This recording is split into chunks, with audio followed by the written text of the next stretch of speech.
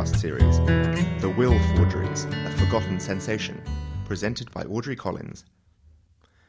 This talk was recorded on the 24th of January 2013 at the National Archives, Kew. So, welcome to the National Archives for yet another in our series of talks. The other piece of paper on your seats are forthcoming attractions. There's only one more talk left in January, but there's a whole lot of interesting things going on in February. We've got a couple of new departure events then. But back to today's talk. It's a story, Will Forgeries, A Forgotten Sensation. Now, I don't read an awful lot of fiction.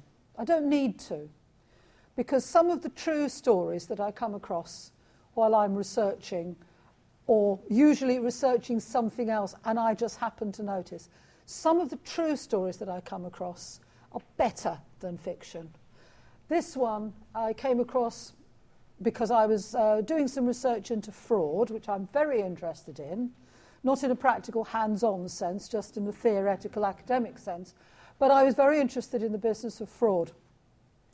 And I was actually doing some research into the fraudulent use of birth and death certificates, specifically people using death certificates to scam insurance companies, which was quite prevalent round about the time when these incidents take place, which was the 1840s. And I came across some mentions to something called the Will Forgeries. And this was in various sources, newspapers and some official documents.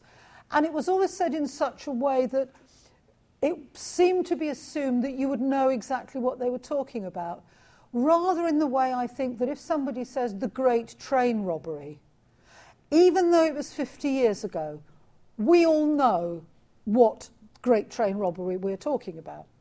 And the Will Forgeries seems to have fallen into this category. And the actual story is pretty amazing. It falls very firmly in the category of you couldn't make it up. If you wrote this as fiction, you would probably be told, could you tone it down a bit? It's a bit far-fetched. It's a bit melodramatic.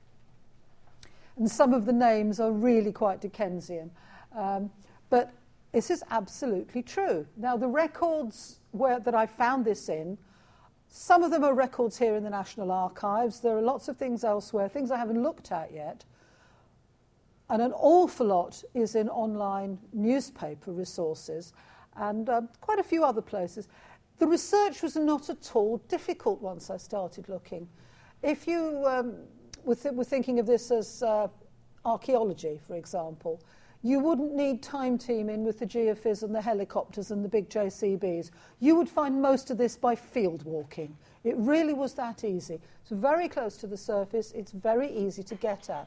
And I'm slightly surprised that nobody has made a big deal out of it before. Well, practically nobody.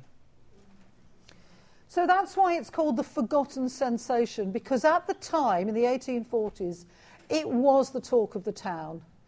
Lacking TV and cinema, this was what people were queuing round the block for, to go and hear the proceedings at this trial at the Old Bailey. Now, there's a whole cast of characters. And the two main people involved are Barber and Fletcher, William Henry Barber and Joshua Fletcher. Now, William Henry Barber was a solicitor, relatively young man, but he was quite successful. In 1843, he was only in his 30s, but he was a partner in a very successful practice. They weren't litigators, they did the bread and butter sort of things, they did probate work. But he was making a nice living. Joshua Fletcher was a lot of things. If you look at him in the census, he is described as a surgeon, and that's what he'd qualified as. And at some point, he does seem to have run a business as a chemist and druggist. But he did a lot of other things as well. He would probably have described himself as an entrepreneur and a businessman. He had a finger in many pies. And he was worth a very great deal of money, a lot more money than you would earn from just being a surgeon. What he certainly was a con man. And he was a pretty good con man. Not good enough to avoid being caught, although even once he was caught, he didn't do too badly, eventually. But in the early 1840s, he was a surgeon businessman, and he operated in a business, well, one of his several business interests were what you might now describe as air hunting. If you ever watch the TV programme Air Hunters, and if you're aware of the sort of business that they do, these are people who perfectly reasonably and legally find sums of money which are sitting around unclaimed and find the person who's rightly entitled to that money, track them down, tell them that they will hear something to their advantage if they contact this box number, and then they will reunite this person with this money that they didn't know they were entitled to, for which they take a commission, quite a hefty commission, but then 80% or 70% of something is a whole lot better than 100% of nothing. So this is a kind of business which goes on perfectly legitimately today, and it did in the 1840s. And this was one of the kinds of businesses that Joshua Fletcher was involved in. He did have offices in Newbridge Street in Blackfriars, which happened to be the same address where Mr. Barber and his partner, Mr. Merrick Bircham, now how's that for a Dickensian name? Bircham and Barber were in practice together, and quite a successful practice with a very good high turnover. And as he was walking to his office one morning in December 1843, Mr. Barber must have been feeling rather pleased with himself, because at a relatively early age he had amassed quite a fortune. He had a very good, prosperous business. He'd built up a fairly substantial law library. He owned a number of properties that he rented out. He was doing very nicely. Life was good. And then the police came along and arrested him. He was utterly gobsmacked. He was stunned. He had no idea that this is just a silly mistake. It's all a terrible, terrible misunderstanding. It'll all be sorted out. And he remained in this state of shock, it seems, for some weeks. Now, what had happened was that Joshua Fletcher and a number of other people, but Fletcher was the ringleader, he was the mastermind, had been involved in quite a clever scam. And this is why I was looking at fraud concerning mainly birth and death certificates. If you think about it hard enough, you can figure out ways of obtaining money by illegal means using forged or fraudulent documents. And Fletcher had hit on one of these. He knew someone who was called Mr. Christmas, who was an employee of the Bank of England. And the Bank of England had large numbers of accounts or people with stock in the Bank of England, but whose accounts had become dormant. And if an account had become dormant for a certain length of time, nobody had done anything to it or claimed it, eventually it would go to the consolidation of the national debt, which is roughly what happens these days. If someone dies intestate and there are no heirs found, the money goes to the Crown. And this was the sort of thing that used to happen with the Bank of England. Well, what Mr. Christmas would do is he would tell Mr. Fletcher that these are some accounts that are dormant, and Fletcher would then try and seek out the rightful owners of these sums of money and assist them with their claim and take a commission. I don't know how much, but I suspect it was quite a generous one. This requires a lawyer, and this is where Mr. Barber came in. And he used to handle the legal side. Well, I should imagine this was a good, steady income, because Fletcher was rather good at this. And a lot of what he did was perfectly legal and perfectly fine. And then it occurred to him, when he was looking for the beneficiary of one particular stock and couldn't find the person, and this sometimes happens. If you watch Air Hunters, or if you ask anybody who's involved in that business, there are times when, despite your best efforts, there is no next of kin, there is no heir at law, and there is nobody to find. Well, eventually it occurs to people like Fletcher that if there is nobody who can legitimately claim this money, maybe it's possible to divert it to some other worthy cause. And this is pretty much what he did. And this is where I came in looking at the death certificates, because when civil registration was introduced in 1837, in almost every way this was a much more thorough and detailed and comprehensive system of recording births, marriages and deaths than the previous method of recording them in parish registers, which was a bit hit and miss. However, there was one very substantial flaw. In church registers, you have baptisms, marriages and burials. In civil registration, you have births, marriages and deaths. Well, to conduct a burial, you need a body, or at least I suppose an extremely heavy box. And you have to have this body buried. But to register a death, in the early years of registration, all you had to do was to go along to the registrar and say, "Granny's dead." And he would say, "I'm terribly sorry, give me all the details." And you would then give all the details, and he would write you out, and in those days it was a he, an absolutely legal piece of paper which you could then present to all sorts of authorities as proof of the death of a particular person. Now, that particular person may still be alive, or they may have never existed. But you then had a legal piece of paper which you could turn into money by various means. And this is what occurred to Fletcher, and this is what he started doing. He would find an account in the Bank of England that was dormant, courtesy of the inside information from Mr. Christmas, and he would seek out the heirs, and if I suppose he found somebody easily, it was just as easy to do the decent legal thing.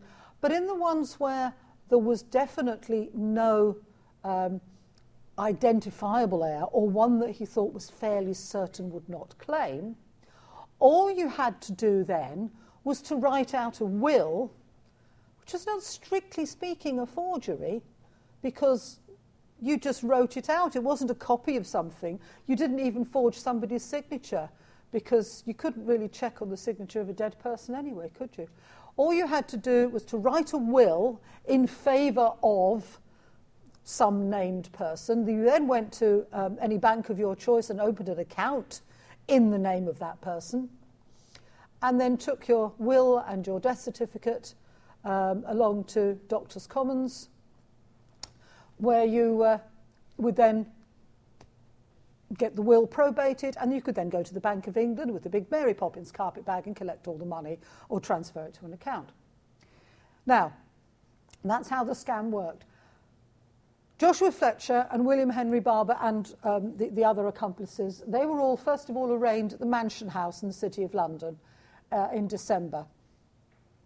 No, they were arrested in December, I beg your pardon, in February 1844. So they had been cooling their heels in prison for quite a while.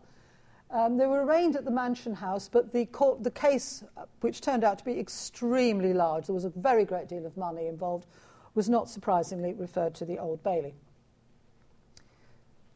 But this is what they would have done. They would have gone to the Prerogative Will Office, Doctors' Commons, and for anybody who has been to Somerset House when that still had the will registry, it hadn't really changed very much. I swear they still had the same shelves. And that's where they would go, get probate of this completely fictitious will, and then, armed with the probate documents, they would then go to the Bank of England and claim the money. And this worked a treat. Except that, like an awful lot of criminals, they get greedy. And it's when you get greedy, you start making mistakes, or people start noticing that something isn't quite right. And it was actually the investigators on behalf of the Bank of England who thought, it's funny, there seemed to be an unusually large number of dormant accounts that are suddenly springing to life. It just seemed a bit too many to be completely kosher. So they started investigating.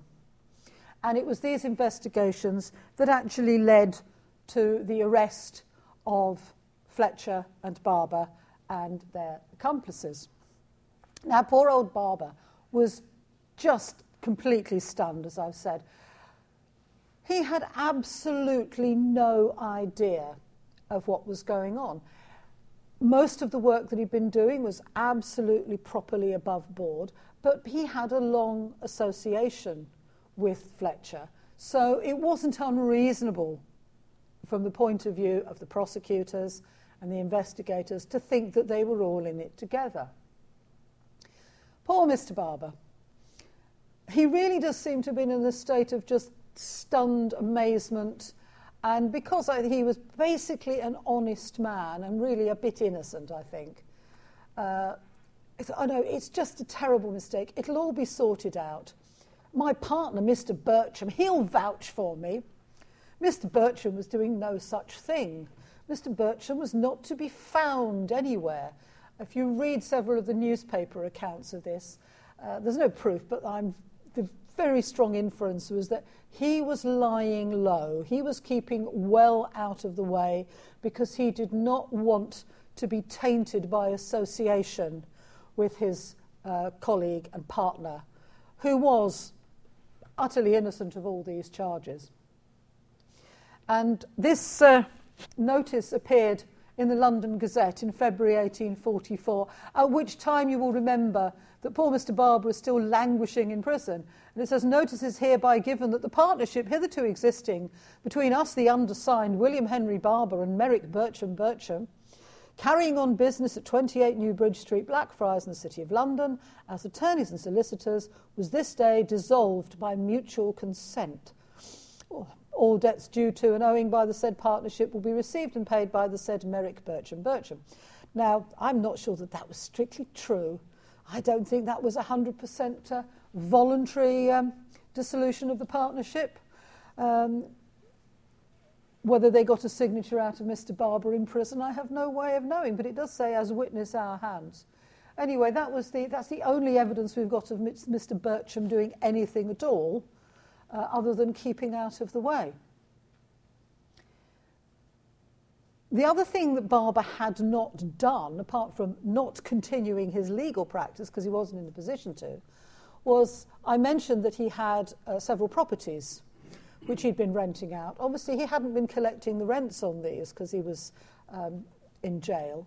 And because he was still in this state of stunned amazement, he didn't do anything at all to protect his property. And in the course of this trial which was to come and the events that followed, he literally lost everything. Now, the word literally is overused. In this case, it is absolutely not, as you will see a bit later on. But the first thing that he lost was, first of all, his business and all of his assets, his law library. Everything just went. It was sold. How many of the proceeds went to Bertram, I don't know. Maybe I'll find out one day. But Barber is there, he is in prison, as indeed is Fletcher, but at least Fletcher knows he's guilty. And there they were from December right through to February, and then the trial was referred to the Old Bailey. And that was in April when they appeared at the Old Bailey. Now, this was a big sensation. It was reported very extensively in lots of newspapers, including the Illustrated London News. And there are lots and lots of accounts of it. Obviously, there was the Old Bailey Sessions papers themselves, which are online. Now, some of the other of the cast of characters, Mr. and Mrs. Sanders, or Saunders, but they usually appear to be Sanders. This was a couple from Devon. And they were involved in this. They were the people who actually went and did stuff. Fletcher was the mastermind. Barber did the legal stuff. But these were two of the people who did some of the dirty work. They would go and impersonate people. They would go and lodge documents. Sanders would go and report a death and get a death certificate. He was the general sort of gopher. And Mrs. Sanders, his wife, she would impersonate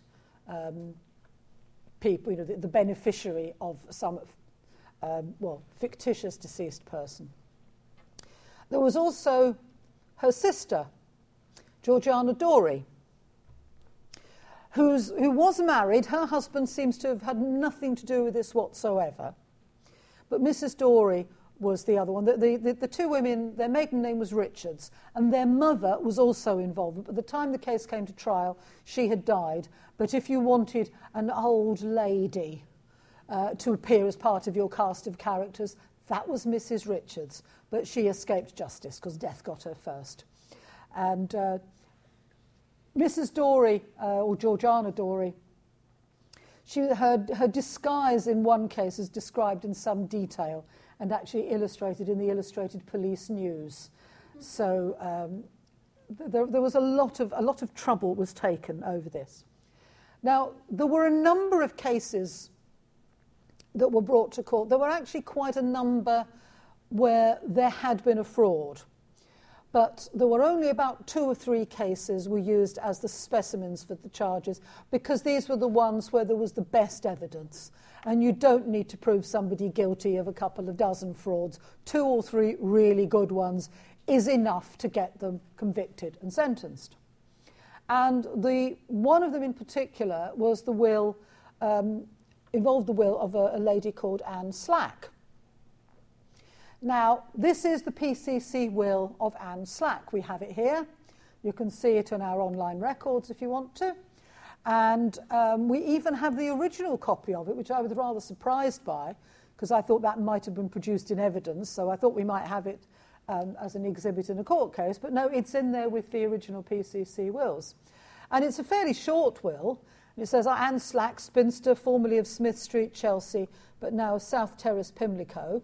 Make this my last will and testament, etc., etc. Basically, she leaves everything to her niece, Emma Slack. If you look in the death indexes, you will find that there is a death of an Anne Slack in 1843. And if you bought the certificate, you would see that she was a spinster aged 70-something. And she had a considerable amount of money in stocks in the Bank of England. And there it is. It's proved at London on the 22nd of March 1843. So it has been proved. So somebody claiming to be Emma Slack, but who was in fact Georgiana Dorey in disguise. Not entirely sure why the disguise was really necessary. But anyway, that they did dressing up and everything. So Georgiana Dorey had posed as the poor bereaved niece Emma Slack, got probate of her aunt's will, took it to the Bank of England and collected the money. That was in 1843. This is the 1851 census showing Anne Slack, who is aged, in 1851, she was aged 43. Her age is a little vague. Now, she was indeed a spinster, but as you can see, very considerably younger than this supposed 72-year-old woman, who lived at, by the way, of course, at an entirely fictitious address. There was a slight element of farce in this because Sanders, who was the one who did all the gophering and going to the registrars and getting certificates, he doesn't seem to have been all that terrifically good at it, because they originally registered the death in Bath, and then he'd made a mistake or hadn't checked what the registrar wrote down, and the registrar had actually written Stack and not Slack. So when he went to get a copy of the death certificate, and he found that he couldn't find it because it was indexed as Stack, not Slack. And he said, but this is a mistake. And it turned out that you could only get this changed if the person who'd made the original registration signed an affidavit. Decided this was probably too much trouble to go to and it would draw attention to yourself. So they just went and recorded another death. So that's why the death was actually registered in London, because it already had rather a failed attempt at recording it in Bath. Even then, when he went to the registrar in London, he forgot that registrars, who were often medical men or poor law union officials who knew their area, said, "Oh, I don't think I know that address. Whereabouts is that in Pimlico? I'm not sure," etc. He got away with it. I mean, the registrar wasn't that interested. But it just shows you that it wasn't quite as meticulously planned as it might have been. A little more attention to detail might have been a good idea. But anyway, up to a point, this worked. Now, the real Miss Slack was worth a very considerable amount of money. I have a feeling that she was maybe not all there. She's with her married sister and her brother-in-law, and her brother-in-law seems to do all the speaking for her. Although she was worth a very great deal of money, her requirements were fairly modest. And until about 1833, by which time, she was well into adulthood, there was still a trustee looking after her income for her under the terms of her father's will. But the trustee died, and her brother-in-law took over looking after her financial affairs. But there plainly was so much money sloshing about that they'd just overlooked the several £1,000s that were sitting in the Bank of England. So there is Miss Anne Slack. She doesn't, in the end, ever leave a genuine will, which I guess is because she had a life income under the terms of her father's will. And they had actually been contacted by Fletcher and Barber, who said that they were looking for the beneficiaries of a family name of Slack, and they made extensive inquiries. Now think about it. If you are carrying out a perfectly legal air hunting business, what a fantastic cover for making really in-depth inquiries of people and then saying, "I'm terribly sorry to have troubled you, taken up all your time, but the result of our inquiry shows that I'm afraid you're not actually the person that we're looking for. Thank you for your time." And this is how they got an awful lot of information out of the Slack and Foskett families, which must have reassured them that there is not a hope in Hades, that this woman is going to start looking for the money that we know she's got in the Bank of England, but of which she is plainly, utterly ignorant. So that's how they knew they were free and clear to plunder the Bank of England. But isn't it interesting, though, that the will that we have here and the death certificate, which is held by the General Register Office, there is absolutely nothing about either of those documents that alerts you to the fact that they are complete works of fiction. And I do wonder if somebody was doing a one-name study on the surname Slack and they came across this, where they could spend years trying to figure out where on earth this person fitted in. Now, I don't wish to worry you, but there are quite a number of forged documents knocking about. Not every certificate that you get from the General Register Office is all that it seems. Unless there is a court order saying, please amend this document, or an individual says there is an error of fact or substance, it doesn't get changed. It's still there. So think about that, especially one-namers. Well, that was the specimen case. There were 2 or 3 others, but that's one of the main ones, and it illustrates how the scam worked, which I have to say is actually quite clever.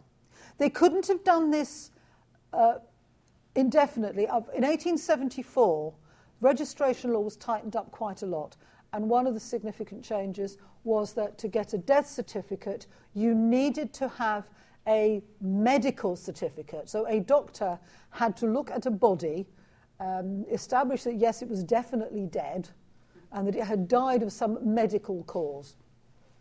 So there were all sorts of other scams that you could pull after that, and I've researched some of those. But this particular one, with getting a death certificate, which was totally fictitious, you couldn't do that then. But this was a good few decades in the future. In 1843, it was still quite easy.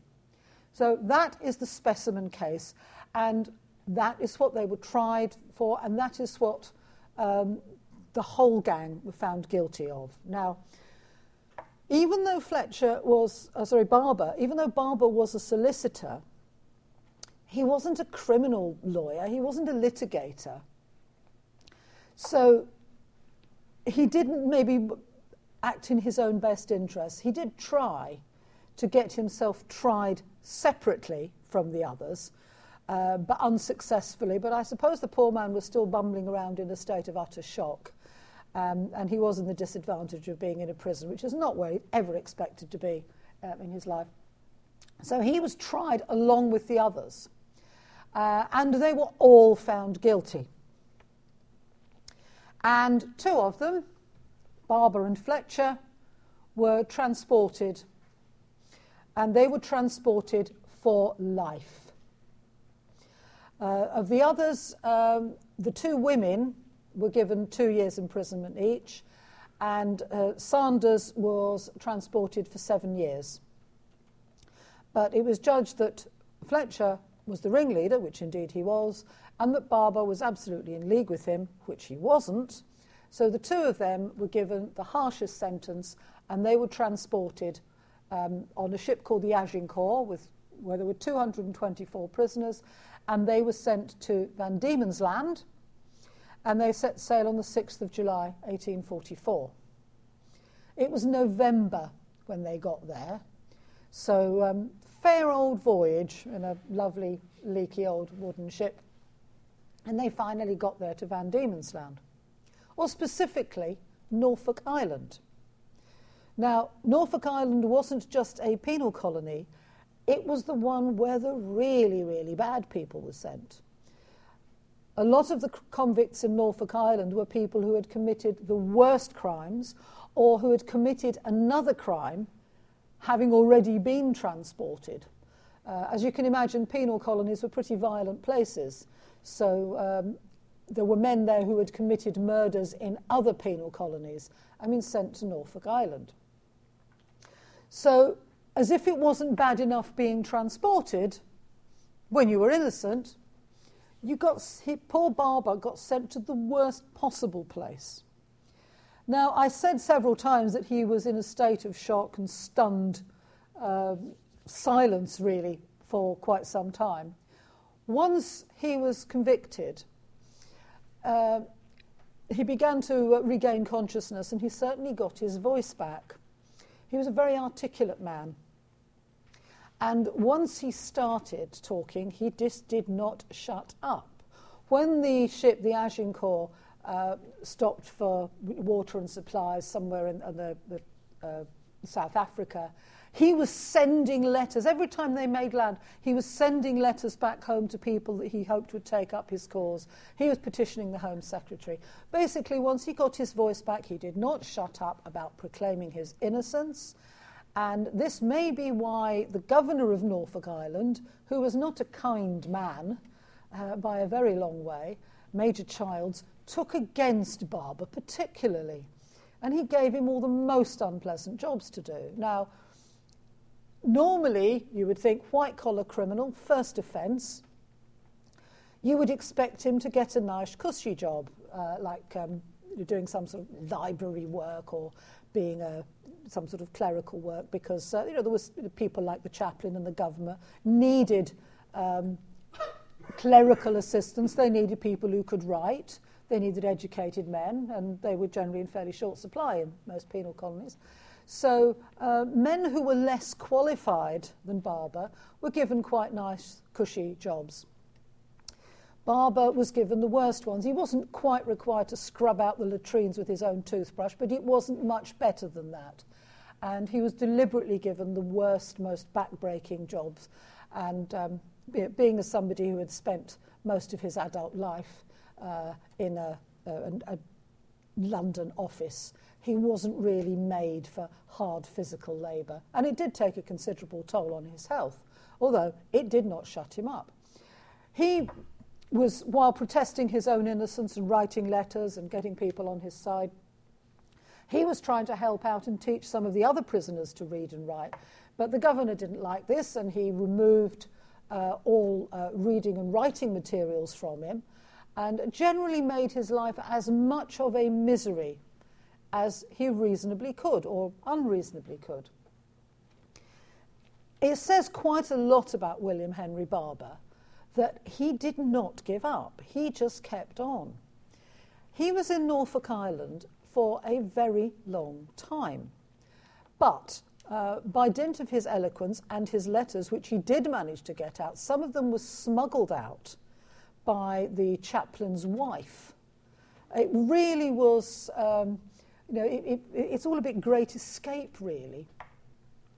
And eventually he did manage to persuade the right people, i.e. the Home Secretary, that he was not guilty. Now, what did not help him was that Fletcher, who you'd think had nothing to lose because he'd been transported, and he incidentally got some quite nice jobs and seemed to have some sort of pull with the prison authorities and with a lot of other prisoners. He steadfastly refused for a very long time to actually admit that Barber was completely innocent. He did eventually, and then afterwards he kind of recanted and said, oh, no, they were taking advantage of me or I was coerced. I don't believe a word of it because Fletcher was an extremely plausible con man. And he did quite well out of Australia in the end. But eventually, the Home Secretary was convinced of Barber's innocence, and he received a conditional pardon. And this is the convict muster, which was actually 1849. William Henry Barber, who'd been convicted at the Central Criminal Court, is given a conditional pardon. So he was at last free to leave the prison. He was delighted at last that his perseverance, this has gone on for 5 years. He's been in Australia, he's been in the penal colony in Norfolk Island for 5 years. And it hasn't killed him, which is pretty amazing. Finally gets his conditional pardon. So the then governor calls him in and says, you have a conditional pardon, you're now free to leave. He says, thank you very much. I'll be off then. Just 1 minute, Mr. Barber. You're forgetting something. What's that? Those are prison clothes you were wearing. There is nothing here that says you were entitled to take them with you. This is what I meant when I said he lost literally everything. Had it not been for the charity of one or two of the other prisoners and the then chaplain, not the one who'd helped pursue his case, he'd been transferred, but another chaplain. Had it not been for the charity of these few people, he would have walked out of there absolutely naked. As it was, they managed to get together a few rags and pieces to cover his confusion. And that was him. Now, a conditional pardon was a good thing because it got you out of prison. What it did not do, however, was he was not free to return to the UK. He could go anywhere at all in the world. He was at liberty to do that, but he could not return to England unless he had a full pardon. So, having left the prison with literally nothing at all except a few of other people's possessions, he then had to make his way back to England. He didn't have to, I suppose. He could have settled in Australia. Lots of pardoned prisoners or ticket of leave men did that. There were a number of other places he could have gone, and in fact he had many offers. As I said, he was a very articulate man, and he wrote to the newspapers, and the first thing he did was he managed to get some subscriptions from well-wishers in Australia to help fund him on his way home. And we don't know precisely how he got all the way home. We know some of it. He certainly came home through India, and he managed to get on some ships, but there were certainly some parts where he literally walked. Now, he was offered in a number of places that he could have stayed in India. He could have, he had many benefactors, people who admired him, as I think I would, and if I had a lot of money, I probably would have given him a few bob, because somebody who has got that much perseverance and sticking power. has got to be admired. But he resisted all offers. No, I would love to stay in India. That would be very nice. And he could have lived in comfort. He could probably have used his legal training. But he was determined to get back to England and to properly clear his name. So eventually, he made it back to France. And when he was in France, he found out that he had finally been granted a full pardon, which meant that he could return to England, which he duly did. But that's not the end of the story. Getting back to England wasn't enough. He needed to clear his name. Well, technically, having the unconditional full pardon cleared his name. But what he really wanted, because he had lived for the law, was he wanted to get back his right to practice the law. Now, the Law Society is nothing if not extremely cautious, and they were not really too keen on this. What he did achieve was he managed to get £5,000, a very considerable sum in those days. He managed to get £5,000 compensation from the government for his wrongful conviction. And I have seen that it's been reported that he was the first man who was able to do that. Now, I haven't done enough research to find out if that was absolutely the case. But it seems plausible, and that's one of the reasons why the story was so newsworthy. And if you think, by the time he got back to England, it's the best part of a decade since the original case blew up. So the story was still in the public eye. And once he was back in England and he petitioned, first of all, he got his compensation, which I think was quite some achievement. And having got that, he then set about trying to get his law practice back. Now, this took quite a while. The Court of Queen's Bench was who he appealed to. Now, I'm not a legal specialist by a long, long way, so I'm not very comfortable with legal records. But that was who he appealed to, and eventually he did get a judgment saying that he did get his licence back to practice law. It doesn't seem to have done him a tremendous amount of good because, of course, he must have been a bit rusty and out of practice. And also, even though he had been utterly vindicated, he's probably not the first lawyer you'd choose to go to, really, because, well, there's no smoke without fire, and all that sunshine and hard labour might have addled his brain a bit. So he doesn't seem to have been able to return to anything like the prosperous practice that he had before. But he did manage to get back into the legal profession. And that is not everything we know about him.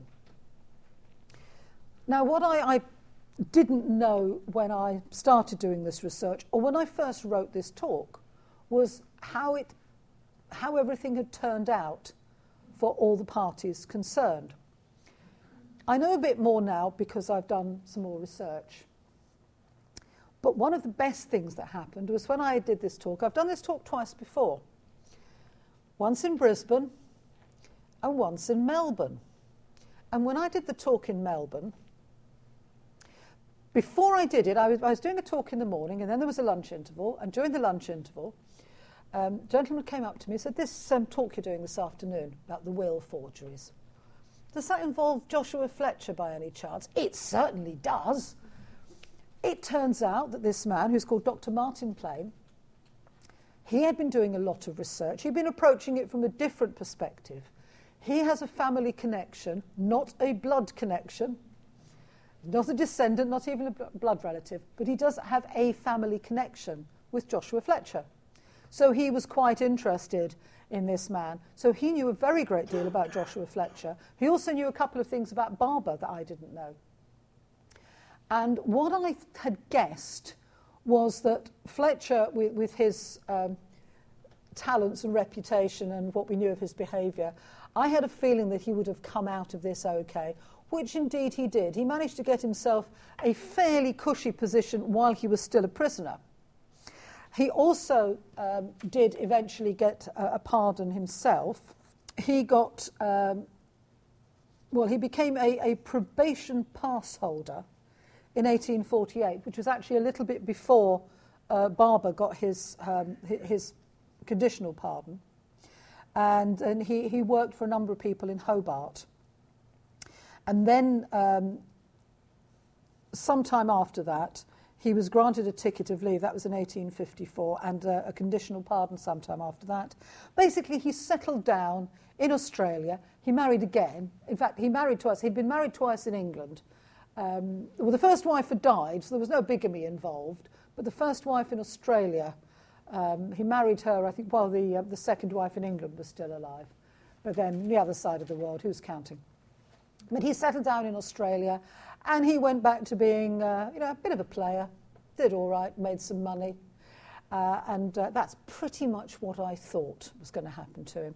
Now, Sanders, who'd been transported for 7 years, he too eventually, served his sentence, and he settled in Australia.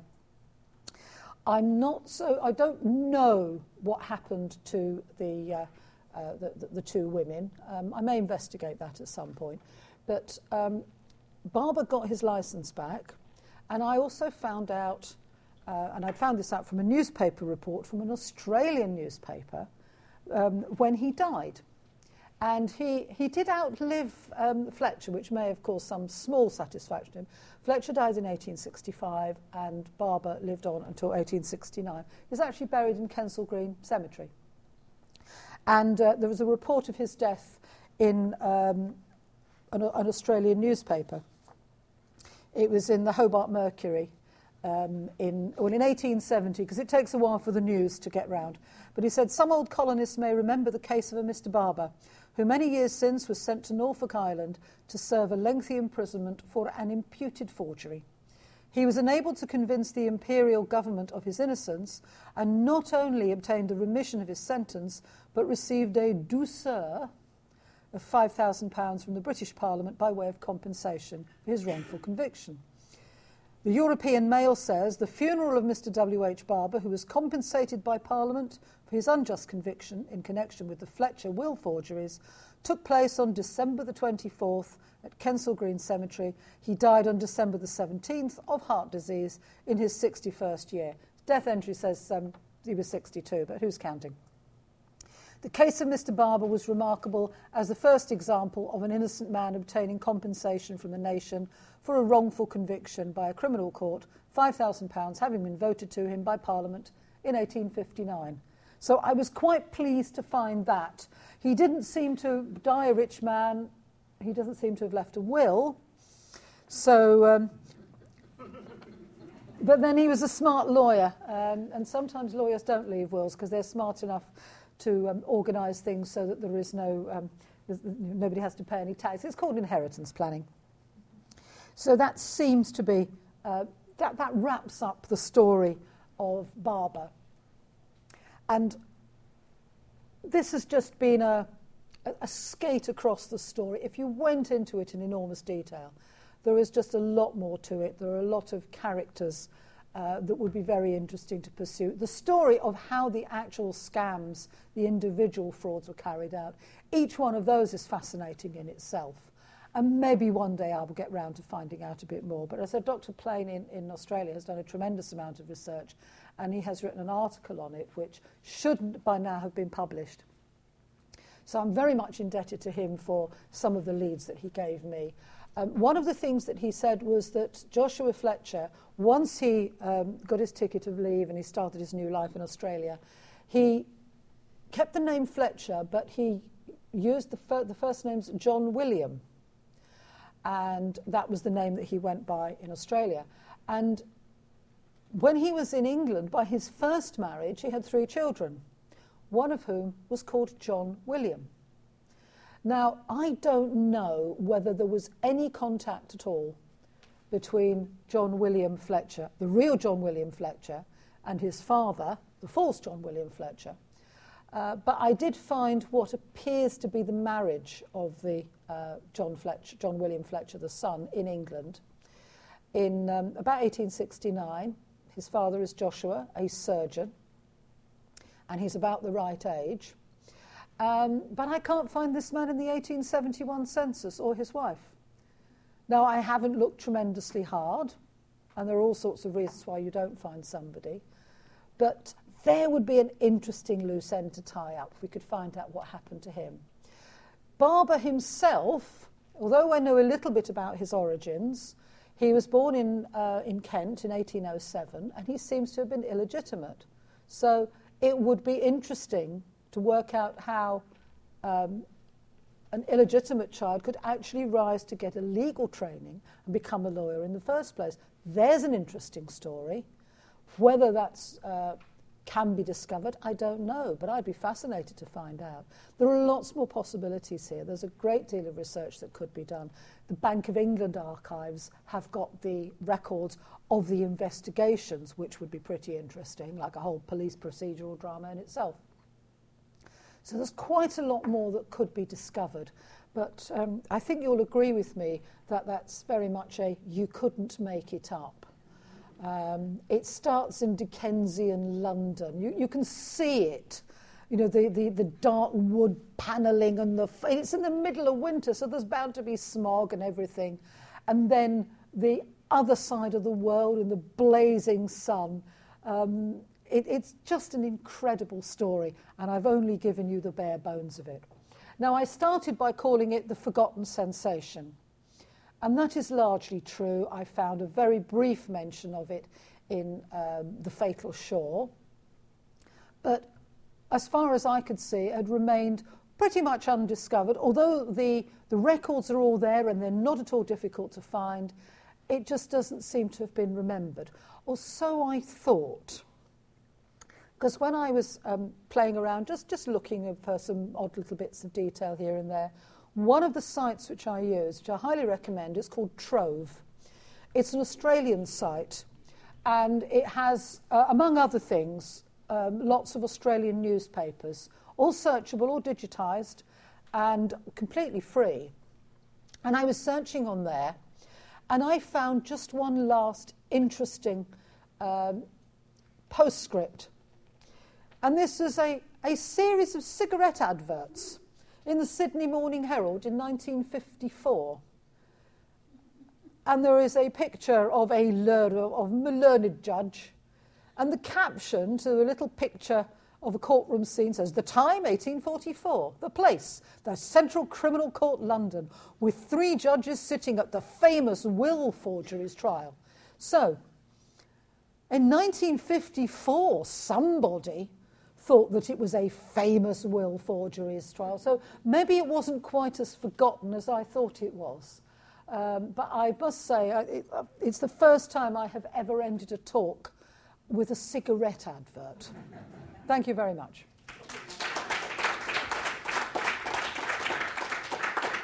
This podcast is copyright to the National Archives. All rights reserved.